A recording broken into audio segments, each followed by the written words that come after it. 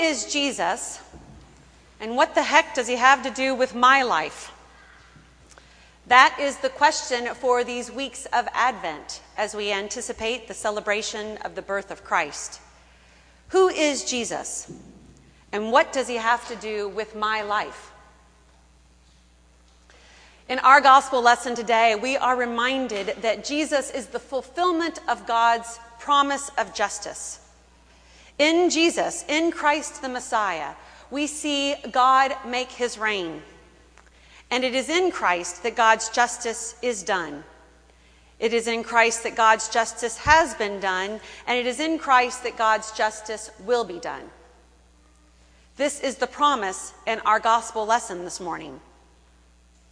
Mark's gospel was written in 70 CE, 70 of this common era.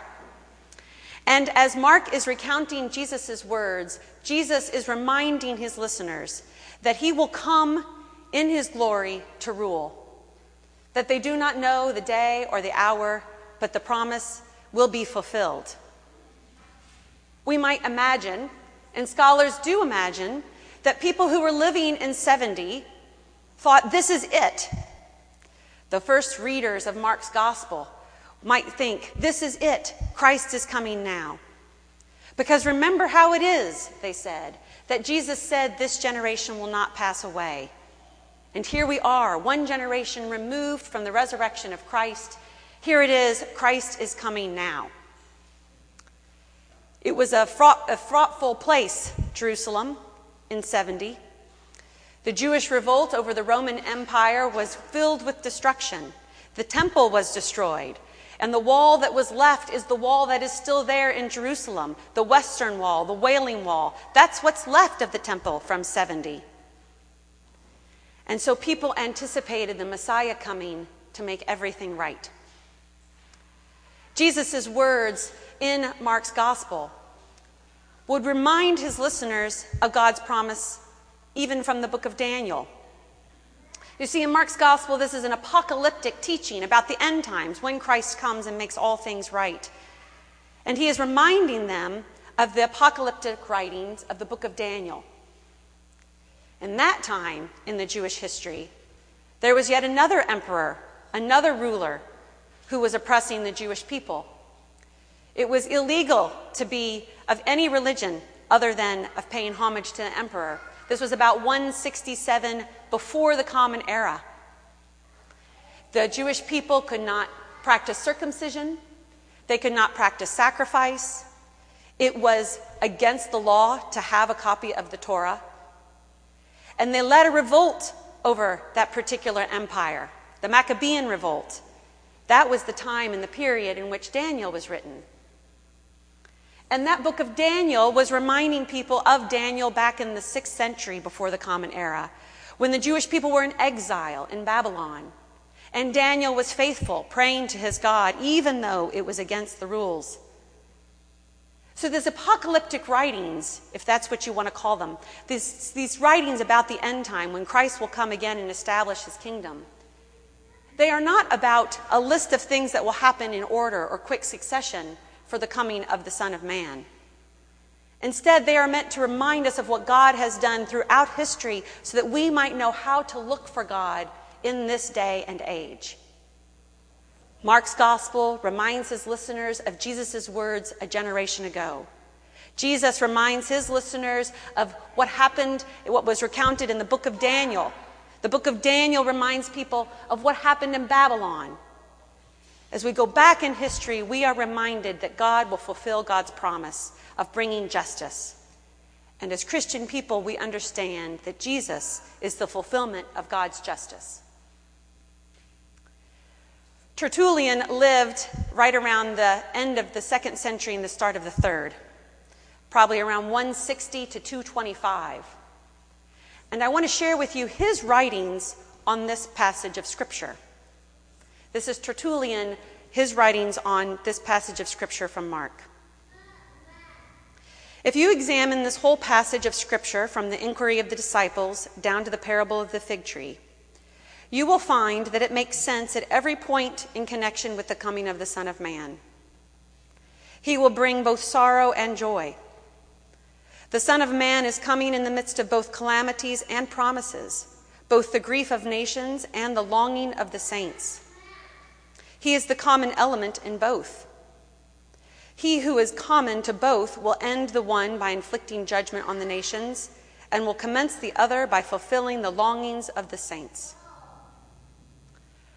Tertullian, who is writing back in the late 100s, reminds us of God's promise in Jesus, and that when Christ comes again, the fulfillment of God's justice, he will abolish the wrongs and the evils and liberate the saints.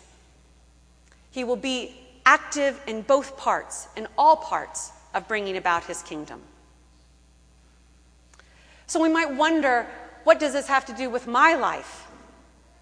Here we are in 21st century America. Well, I want to share with you a story that I heard first person of a woman and how God's justice was made known in her own life. And I share it with you because I think that it highlights the importance of us coming to know God's justice in our own lives so that we might know how to look for God's justice collectively. We have the stories of Scripture that remind us of God's justice in all time, his promise to fulfill that, and how it has been fulfilled in Jesus.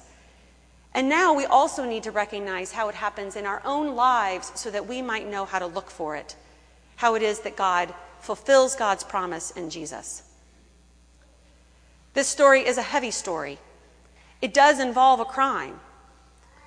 And I wondered if I should tell it, but I decided that I would because I want you to realize that God's justice is in the real stuff, in the real parts of our lives where wrongs have been done, the real things that hit deeply within us. This woman told her own story when I was in college in chapel. The room was filled with at least 600 people.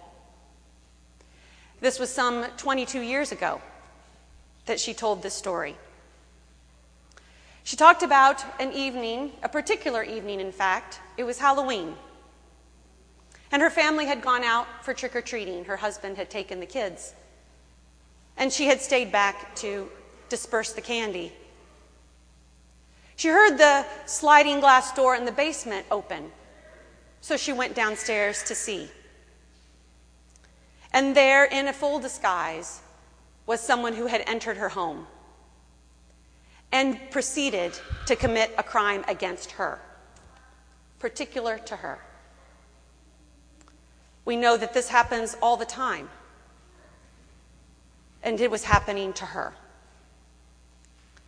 In the wake of that horrible event, she wondered what to do next. Her husband was out with the kids. What should she do to prepare to share this? How should she be in her own home when they returned? Should she be there? How would she share this with her husband and protect her children at the same time?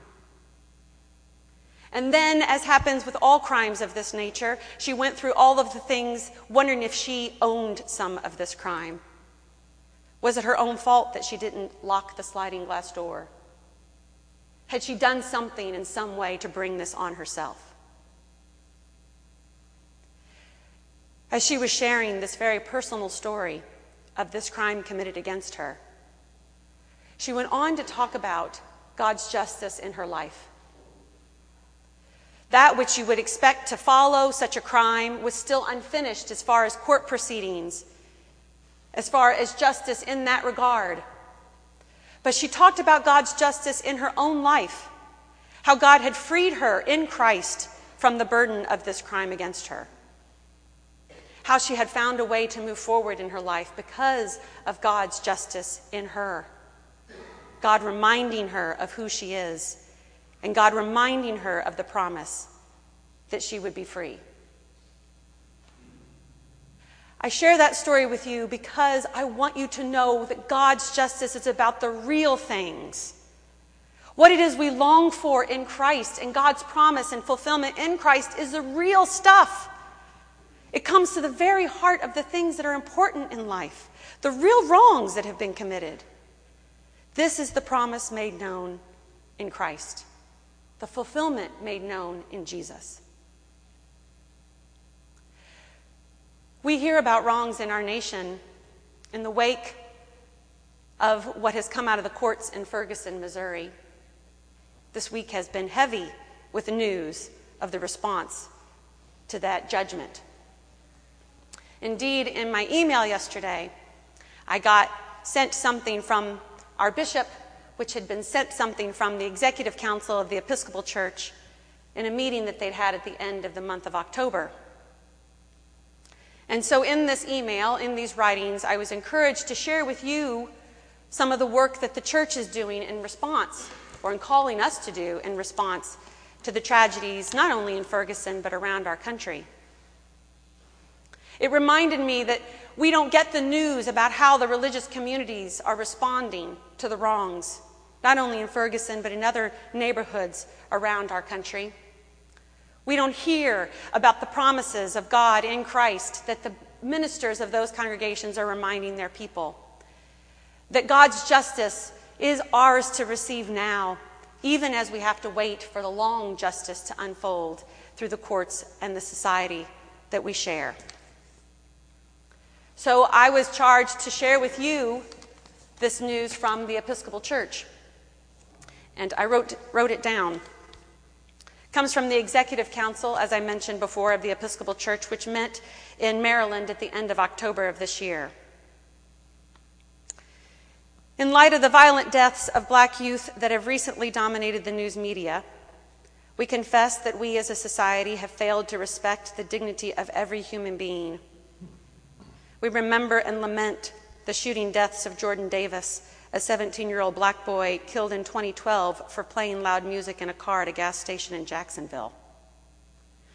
Trayvon Martin, a 17-year-old African-American boy killed in 2012 while walking home after buying snacks in Sanford, Florida. Renisha McBride, a 19-year-old African-American girl shot to death in 2013 while seeking help for car trouble on a front porch in Detroit. And Michael Brown, an 18-year-old African-American boy killed by a police officer this year, 2014, in the middle of the street in Ferguson, Missouri, and other such deaths.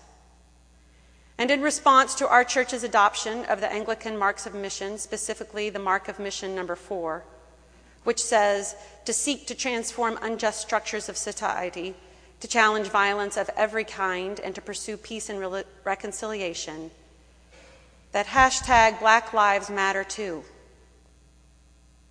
And we instruct all clergy to address the matter of racism in homilies and in educational offerings, and ask them to print for their congregation the House of Bishops pastoral letter on the sin of racism from March 1994, and the House of Bishops in subsequent 2006 pastoral letter, A Call to Covenant. This was what was in my inbox yesterday. And I said to God, people don't want to hear this. Nobody wants to come to church the Sunday after Thanksgiving to hear about what we haven't paid attention to, about the wrongs in our society. And God said, Whitney, pray for them. Pray for them to know the good news. Pray for them to remember the good news. The good news that God has come in Christ to fulfill God's promise of justice. And that even now God makes God's self available in Christ to address the injustices of our world, both individually and collectively. Because I know that we have striven to be faithful. You and I, we've worked hard at that. And we didn't mean to not notice what was going on when we were being diligent and responsible with the important things that fill our lives. We have been trying.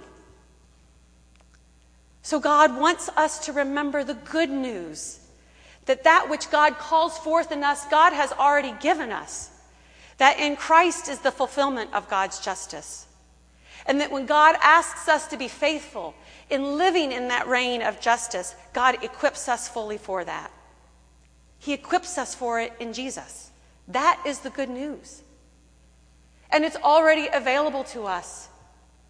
We only need to remember that it is. And we remember that it is through knowing the stories of our Scripture, sitting with our scriptures on a daily basis to remember how God has acted throughout all time, so that we might know how to look for how God acts now. The Bible is filled, that's what it is story after story of God's saving work throughout all history. And when we come to know that simply by reading it, that's where we have to start and let God work those stories in us. And God makes God's self available in prayer. In relationship with God, we begin to know how to look for God. These two things are all that's asked of us, to make time for our prayer and our study so that we might know how God has worked throughout history. And that way we know how to look for God to work in our current life. Who is Jesus? He is the fulfillment of God's promise of justice. He himself is, and he is available to us now to know God's justice in our lives, to know God's justice in our lives. That's what it has to do with us. And so we say, Maranatha, come, Lord Jesus. Amen.